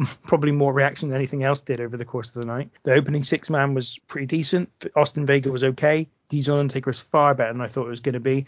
I'd give at least 2 or 3 of them above average, if you like. And I'd give the main event way above average. So yeah, 6 out of 10 for me. And I'm looking forward to how different Steven's appraisal of the show is going to be. I'm shocked, is all I can say. I found this really difficult to rate because there's not anything on it that I could say with good faith to someone that they should watch. And I think if you're a WWE completist, then I think you'll probably want to watch Bret and Shawn. But you could really spend an hour doing anything better than this, I would say. Just do something else. Literally just watch television and not being on, and that would probably be as entertaining as that match. Certainly the first half of it. Just think about nice places you've been to on holiday or something like that. I've written in my notes, I wouldn't necessarily put the match on both men, but actually what we've talked through, I actually think, Ben, you were right. I think it's probably a combination of kind of under-believing in themselves in terms of what they can do, and maybe some conditioning as well. But I thought that and the way it was, put together and the booking of the match and the finish, which I guess is on Vince, was just not right for the moment at all. And I think I had a better time watching WrestleMania 2 and WrestleMania 9 than this, which I gave 3 out of 10 to. So I've gone really backwards and forwards as to whether to give it a 2. A show devoid of much star power in front of a quiet and uninterested crowd for quite a lot of it.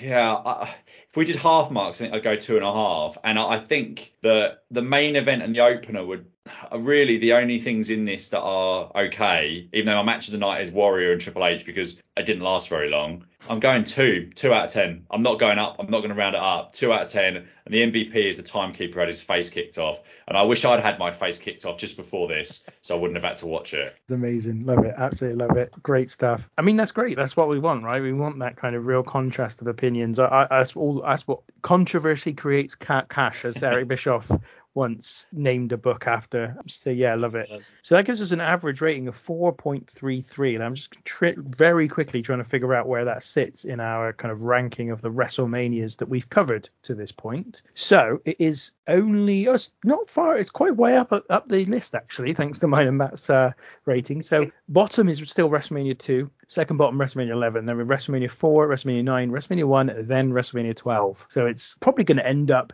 I'd say, lower end of the middle in the end. Disgusting. But it's not, it's below 6, 7, 5, 8, 3 and 10. So okay. It's below quite a few. Yeah. The only ones below it are the ones that most people do struggle with, in fairness. Yeah. So I think it's probably about where it should be. Just incidentally, I also, as I've said before, kind of have cage match as a tie break when the average rating's the same. So I've noted the cage match rating, and that's 5.75 out of 10. Average rating. And the Bret match, Bret Shawn, 8.09 I think was the rating that I read earlier on, based on 252 votes. So I think it's one that splits people. I really do, because I think there's some people who I think rightly look at it and go, well, it's boring, and then other people who arguably also rightly go, yeah, but it's an hour-long match and it's really hard to do, and they do actually have it is actually a really good effort. It's just not Bret and Shawn level effort almost. I think it does get penalized for being them. Put it that way. I think if this match had happened between two lesser individuals, I think people would go easier on it. Well, that just about sums everything up we need for WrestleMania 12. So I will let you both go. Stephen, thank you for your contributions today. Thank you. And I cannot wait for something better in my near future. And Matt, thank you for joining us this evening. It is a pleasure to not have to talk about Roddy Piper wrestling at WrestleMania again. We'll be back again not next week, but next time with another WrestleMania review. WrestleMania 13 we're on to now. We're getting very, very close to the Attitude Era. It's all starting to kick off. In fact, WrestleMania 13 was the first one I remember having an 18 rated on the VHS. So that's very exciting. And do you know, Ben, they cut the Steve Austin match and the Legion of Doom match out of the Sky replay of WrestleMania 13. Goodness me, what were they up to there? Crikey. Yeah. Well, we're looking forward to that one anyway. But until then, take care.